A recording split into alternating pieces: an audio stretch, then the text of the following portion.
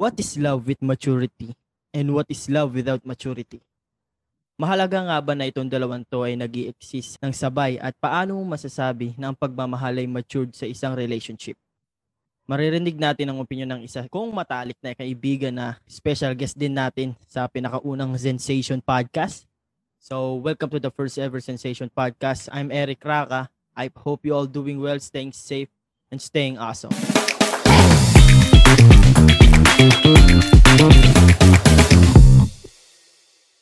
Welcome to the Sensation Podcast. Kasama ko ngayon ang isa sa mga matured kong kaibigan. Dahil sa mga hindi nakakakilala sa akin, madami akong kaibigan na hindi matured pag nagsama-sama kami. Ang kasama natin ngayon ay isang graphic artist sa Trendsetters, a marketing and advertising agency based sa Kansas, United States.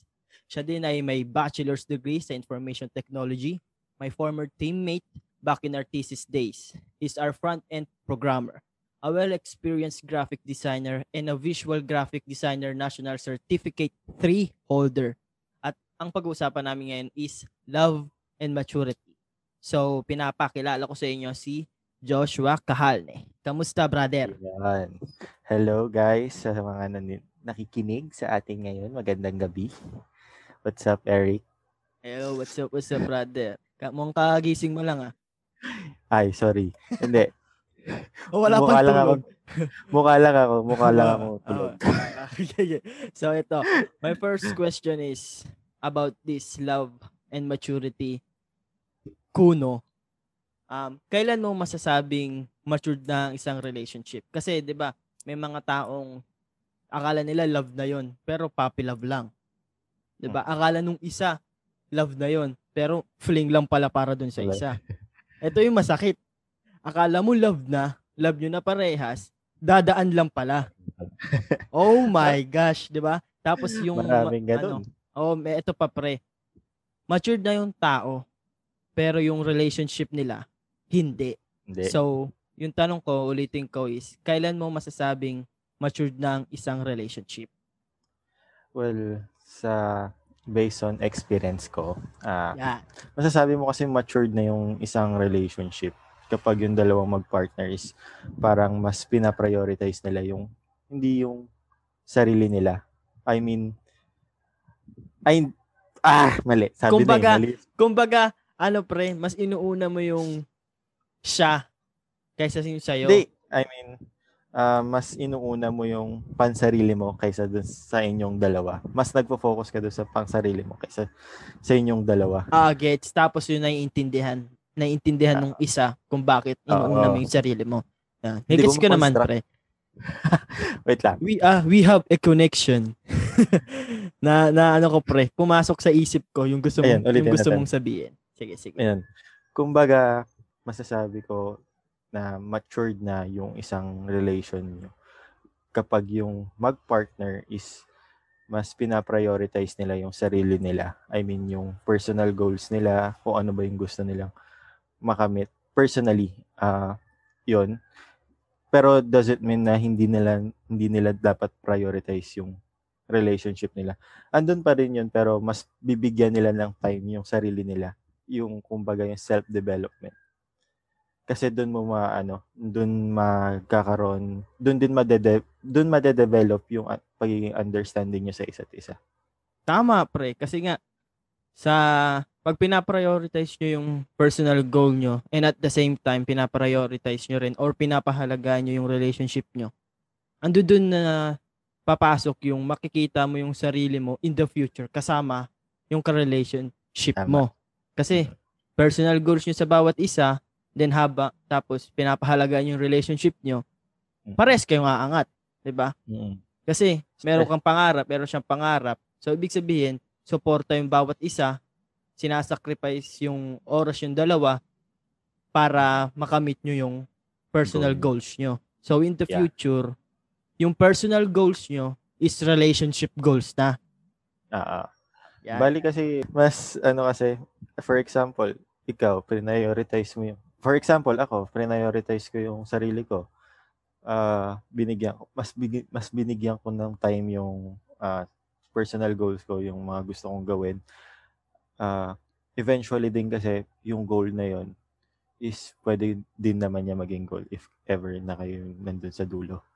Yes. So, Yeah. yun. Masasabi mong matured na ang isang relationship once na siniset aside nyo yung onting oras na magkasama kayo, tapos inilalaan nyo sa personal goals nyo para in the future, kayong dalawa yung aangat. So, ito yung pangalawa kong tanong, pre. Kasi yan yung maturity sa loob ng relationship. So, mako-consider mo bang love yung pagiging matured lang sa relationship? Kasi kahit matured, 'di ba, matured yung isang tao, then matured din yung isang tao. Mandoon yun eh. Kasi masasabi mong inuuna nyo yung personal goals nyo, maintindihan yung dalawa. Tapos, syempre, onti lang yung oras nyo sa isa't isa. Yun yung maturity dun sa love.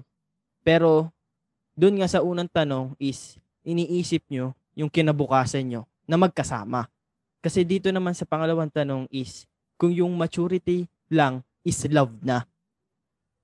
Well, for me, hindi siya may tuturing na love. Kasi, kung matured kayo parehas, para sa akin hindi siya love. Kung matured lang yun nandun. Kasi wala yung affection nyo sa both sides. Kahit, then, kasi, kung kahit sabihin mo namang lesson lang yung time na binibigay nyo sa relationship nyo na oras, it doesn't mean na kailangan mag-fade nung love doon. Pero yun nga, kasi, diba, hindi mo talaga consider na yung maturity is love na. Kasi wala kang affection eh. Oo, yung pinakamahalaga eh. Kasi doon sa loob ng love, dapat doon yung affection, hindi lang yung pag-iintindi ng mga bagay-bagay, kung ano yung mga priorities, pag-iintindi sa mga iba't ibang kinalaman sa isa't isa. Dapat meron pa rin yung pagbibigay ng oras. Hindi mo siya totally isa-set aside. Oo. Pero, kasi kahit nagbibigay ka nga ng oras sa isa't isa, kung matured lang, wala yung affection, hindi pa rin love yun. Kasi hindi mo masasabi, ay hindi matured yung relationship namin, kaya tatagal kami. Pero hindi mo napapansin, unti-unti na palang naglalaho yung love dahil nga sa maturity lang, 'di ba? Kasi dapat andun pa rin yung salitang affection. Tsaka marami namang ways para magkaroon kayo ng time. Hindi lang naman yung mas okay yung personal na magkakaroon kayo ng personal time na magkasama kayo. Pero as for na tumatagal kasi kayo, hindi naman palagi magkasama kayo. Unless magka-live-in kayo. Pero syempre sa edad natin, hindi naman lahat is naka-live-in na. Meron naman mga ibang ways na mandun pa rin yung connection nyo parehas kahit may pina-prioritize kayo iba. Nandiyan naman Messenger, may Facebook naman, may video call naman. Doon mo pwedeng ipakita yung affection mo sa hindi man siya physical, kahit virtual lang nararamdaman. As long nandun yung affection nyo is andun pa rin. Magtatagal pa rin kayo. Doon din pumapasok din kasi yung yung toxicity na doon sa relationship eh. Doon sa pagka maturity niya lang eh.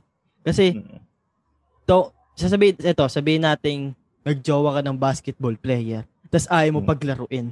'Di ba? Yung mga ganun. 'Di ba? Andun yung wala yung maturity, pero sabihin natin andun yung love. Pero maglalaho yung love nun. Mas mabilis maglaho yung love nun kapag wala talaga yung maturity. Kasi kinukulong mo yung gusto niyang gawin. Dapat, 'di ba? Kasi binibigyan mo yung priority, binibigyan mo ng time yung priority nung ka-relationship mo, pero at the same time, dapat sinusuportahan mo siya doon sa pina-priority niyang yon. Kasi kung yung maturity lang, sige, maglaro ka, then wala ka. 'Di ba? Maglalaho talaga kasi mangyayari yun. Paulit-ulit na mangyayari yun. Nakakasawa yung ganun. Ba't di kaya siya sumasama? Di niya ako sinusuportahan sa ginagawa ko. 'Di ba? Kaya yun talaga, nasagot mo, brother. Ang ganda nun. Ganun. Tas yun din nga, nakita na natin yung love and maturity sa isang relationship. Tapos, eto ang sunod kong tanong, pre. Ano pumapasok sa isip mo kapag usapang long distance relationship? Well, kapag long distance relationship kasi ang usapan, una talagang pumapasok sa isip ko or isip ng mga ibang tao is literal na mahirap. Siyempre, kasi wala kang physical affection dun sa taong mahal mo, malayo siya sa'yo. Siyempre, wala naman taong gusto yung ganun. Siyempre, gusto Hindi mo mo pa yung mahal mo. nakikita. Oo. Hindi mo siya nakikita. What more, di ba, kung sobra talagang layo.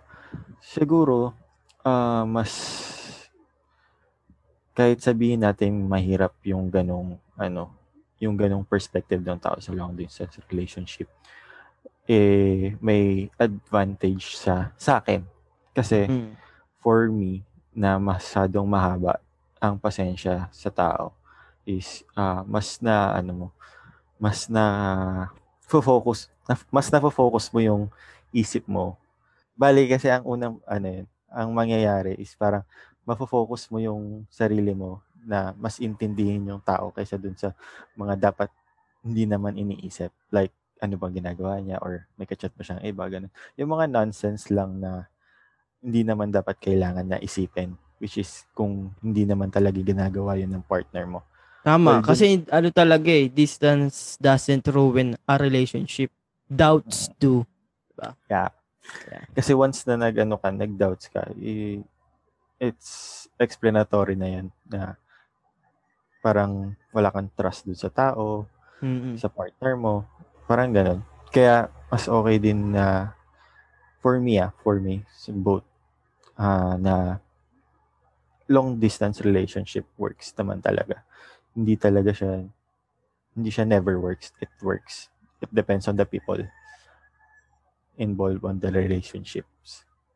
Kasi trust is built by frequent, consistent moments of empathy and responsiveness, pre. Doubt is sown when your actions don't create trust. Kasi kapag yung action mo talaga is yung masasakta mo talaga siya. Syempre hindi na mapipigilan yung pagpasok na yun na baka gawin mo ulit, lalo na long distance relationship na kayo or long distance kayo. Kaya ando dun talaga, pre. Tsaka kasi kapag long distance relationship ka, hindi naman porket long distance relationship is pwede ka namang, siguro yung iba nag-cheat sa mga kasi nga malayo. Well, meron naman siguro iba na ang perspective nila is think twice sila bago nila gawin isang bagay na hindi alam nilang ikakasira ng relasyon nila. Kayo, di ba medyo long distance kayo? Kasi hindi naman kayo sa isang lugar. Then lalo na sa pandemic. Di kayo talaga as in long distance. Pero dahil nga sa pandemic at wala kayo sa isang lugar, is di mo talaga siya mapupuntahan or mahirap sa ngayon. Di ba? Kaya parang long distance na kayo. Si girl, halos kapitbahay ko lang, di ba, pre? So, ito yung next kong tanong sa'yo. Pwede mo bang i-summarize para sa amin yung kwento nyo ni girl? Okay. Bali, kami? Si girl, college, college batchmate natin siya ng college. Yes. Yeah. Student assistant siya. That is Informatics College Manila.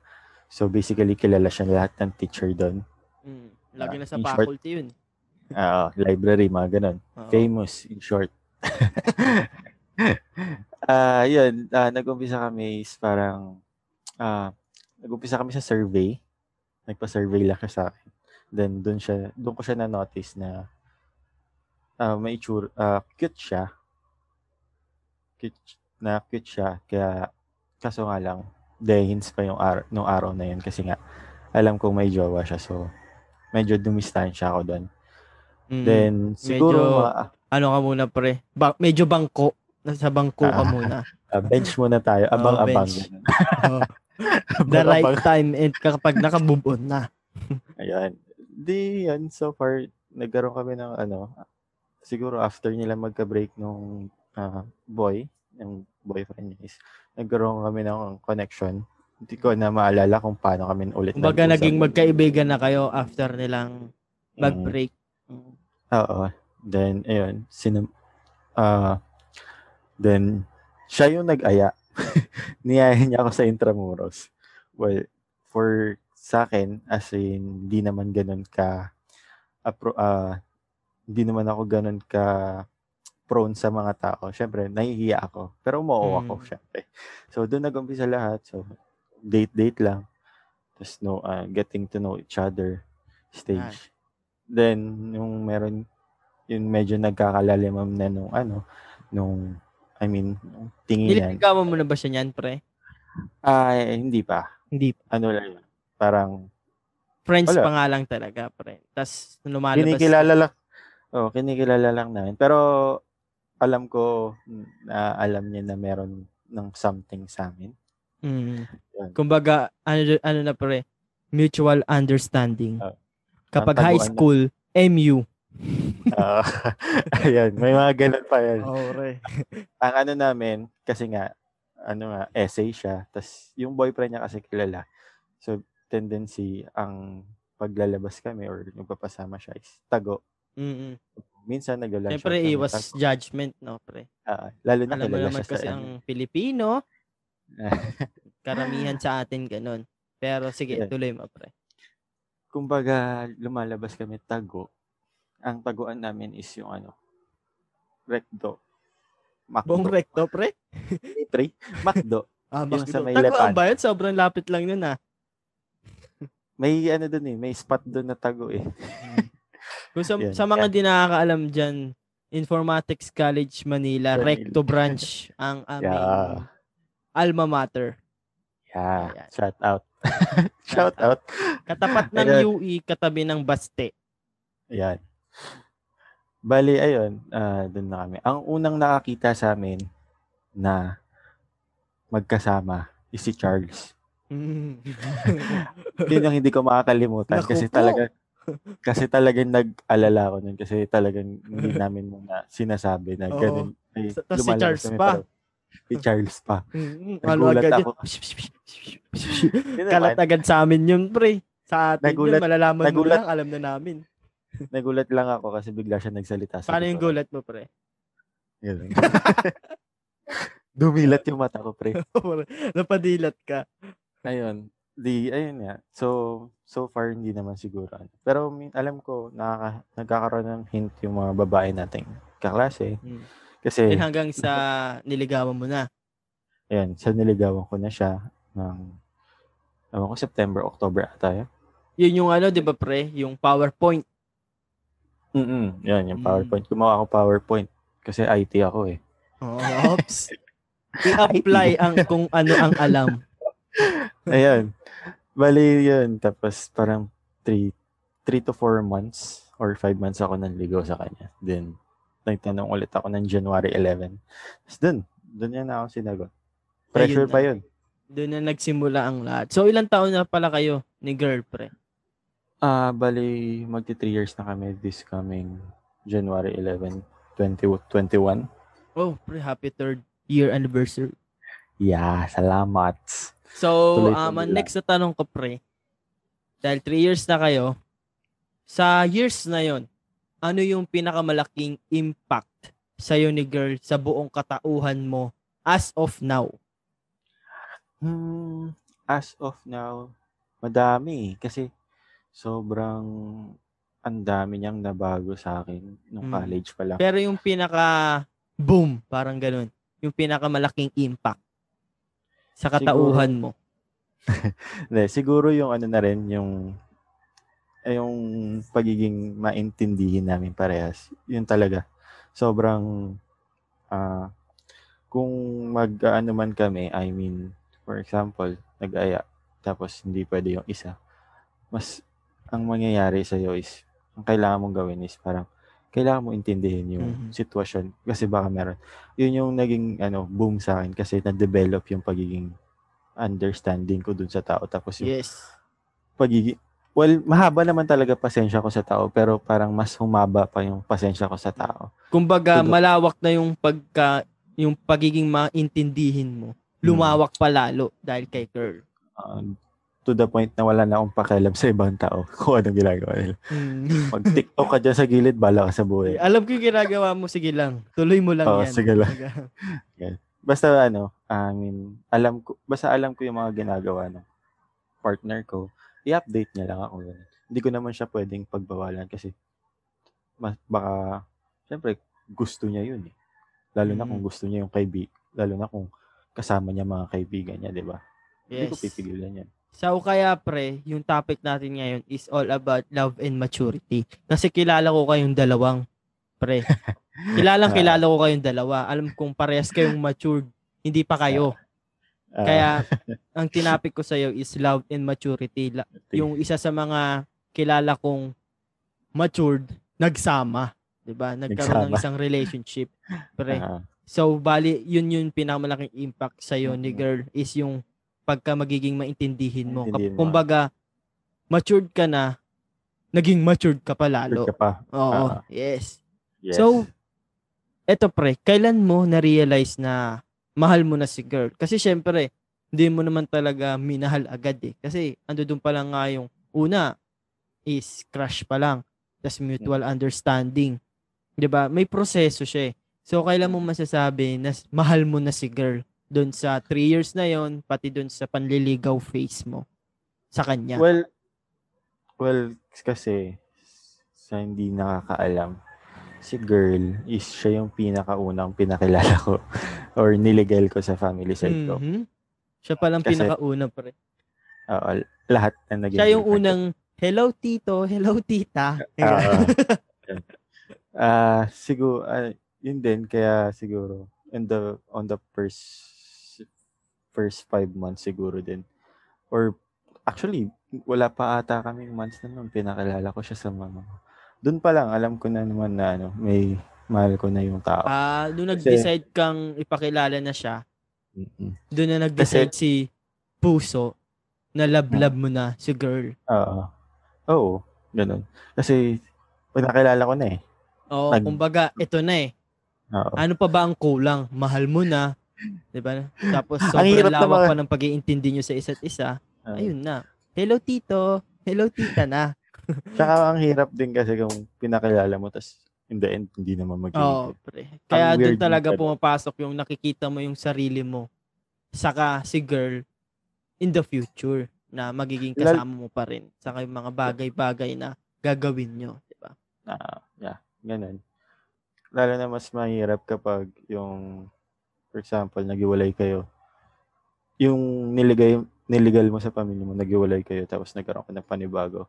Girlfriend, pinakilala mo. Tapos yung mas gusto nung parents mo yung dati. Yun na nga yung mahirap eh. Yun yung mas mahirap. Bali, naging sure ka na talaga kay girl. No? Yun nga eh. Kaya, kaya nung pinakilala ko siya kay mama, alam kong sure na ako doon. So, eto pre. Mako-consider mo ba na love and maturity ang selos? Depende sa experience nyo. Based natin sa experience nyo ni girl. Ang selos. Siguro kung sa love, oo. Kasi syempre, wala namang gustong makita yung mahal mo na may kasama iba, di ba? Or lalo na kung hindi mo alam, hindi mo kilala yun. Siguro nandun yung selos. Pero wag yung sobra, wag yung sobrang OA na selos na ipapaalam naman sa'yo tapos pagbabawalan mo kasi nagsiselos ka, hindi mo naman kilala. Hindi ganun. Pero yung sa maturity, siguro may times kasi ang selos dapat nilulugar. Yes, oo pre, tama. Nilulugar. Paano kasi kung yung kasama mo is sabihin natin babae yung kasama mo. Pero yung babae yan is matagal mo nang kasama. I mean, kilala or kaibigan na ngayon lang niya nakita. Siyempre, ikaw, mahihiya ka sa kaibigan mo, siyempre, di ba? Na ganun yun. Hindi naman sa na nagsiselos yung jowa mo. So, yung kaibigan mo pa yung mag-a-adjust sa'yo, para sa'yo. Nakakaya yung ganun. Dapat, siguro, yung selos pagdating sa maturity is nilulugar. Yes. So, love and maturity, pagdating sa selos, is depende. Diba? Depende yan. Depende. So, ito pre. Ito, maraming tao or maraming pagkakaintindi dito. Maraming definisyon. Sari-sariling definisyon ng iba't ibang tao. What is love, pre? Sa'yo, Para sa'yo, what is love? Ang love is, I have 3 words for that. Siguro, first is affection. Mm. Affection mo dun sa tao, sa partner mo. Kasi kailangan mo ipakita yung affection mo, yung pagmamahal mo dun sa partner mo.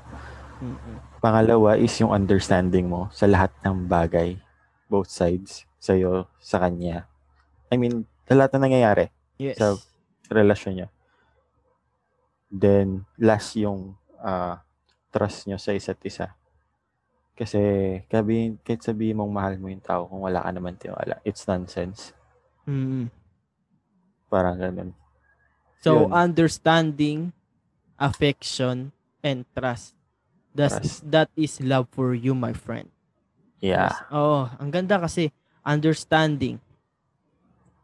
Kahit wala ka pang love, ando doon na yung understanding sa pang-araw-araw na buhay natin, pre. Pag-iintindi sa mga bagay-bagay. Kasi hindi lahat, pre, naiintindihan natin. Hindi lahat umaagree tayo. Hindi lahat umuoo doon sa kung anong opinion ng iba, 'di ba? Pero dahil nga love, ando doon dapat ang understanding. So, iintindihin mo lahat ng bagay-bagay sa both sides at sa lahat na talaga, 'di ba? Then next is affection.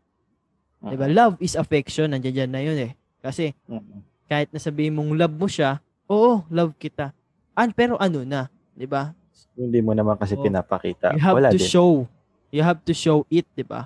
Para doon. Kasi meron tayong iba't ibang uri ng pagpapakita ng love, 'di ba? Meron sa pagtrato, sa pagsalita, sa pangungulit, sa pambibwisit, 'di ba? Siyempre, kaya nga doon pumapasok yung understanding and affection. Mahal ako nito kaya ganito. Mga ganun, 'di ba? Then next is trust. Ayan, kasi marami sa atin na wala yung trust. Kumbaga, nawawala agad. Kasi ando doon na yung kasabihan na pare-pareho lang yung mga babaeng yan, pare-pareho lang yung mga lalaking yan.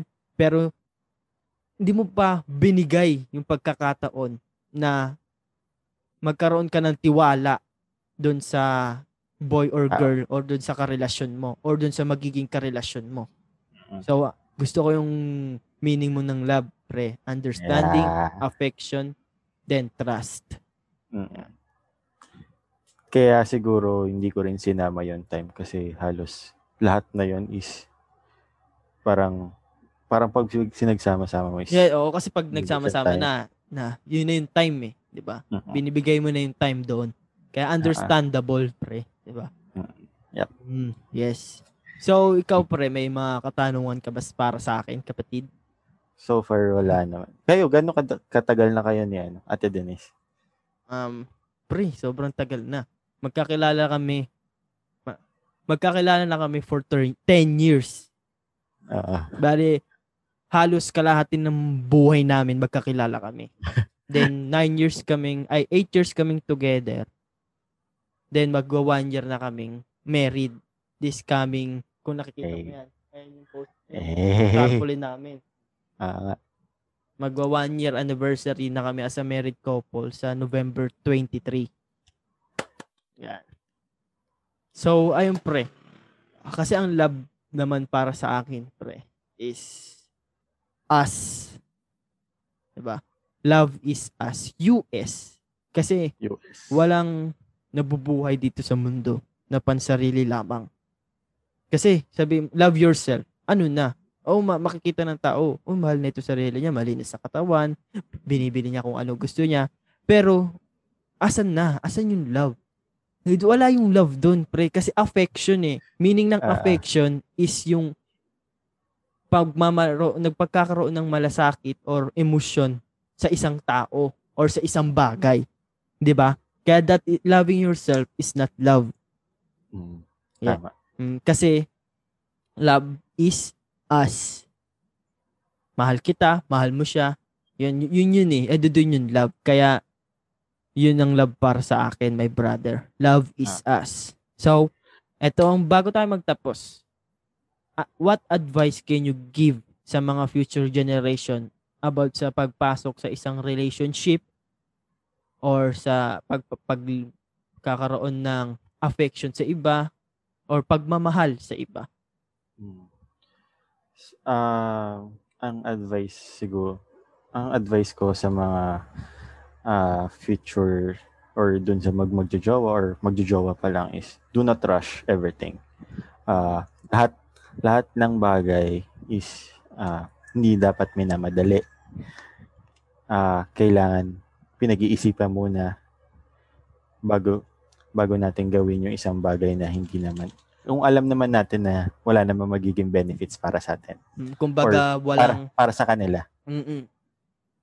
Yeah. Wag nyo lang irarush, then be faithful, be loyal kahit malayo man yung partner mo or malapit. Exactly. Wag masyadong mag-isip ng kung ano-ano kasi baka hindi naman kasi talaga tama or hindi naman talaga tama yung mismong iniisip mo. Baka may ibang reason bakit ganun yung partner mo or bakit siya ganun sa'yo. Yun. Siguro yun lang. Siguro yun lang. yan. Maganda pre. Kasi ang conclusion natin bago matapos ang ating podcast session about love and maturity. Love is understanding, affection, trust. Love is us. Then, doon sa sinabi mong advice, love and maturity ay ang kailangan bago ka pumasok sa isang relationship. Yun, alam mo dapat kung ano yung love, hindi lang yung kung ano yung naririnig mo sa iba or nakikita mo sa iba. Then, dapat maturity kasabay ng pagpasok sa isang relationship. So, yan. Maraming salamat, Joshua Kahal, ni aking my brother, kapatid, college buddies, college buddies kasi marami tayo eh. So, maraming salamat, brother, sa pagtanggap ng podcast invitation na ito para sa Sensation Podcast. Maraming salamat.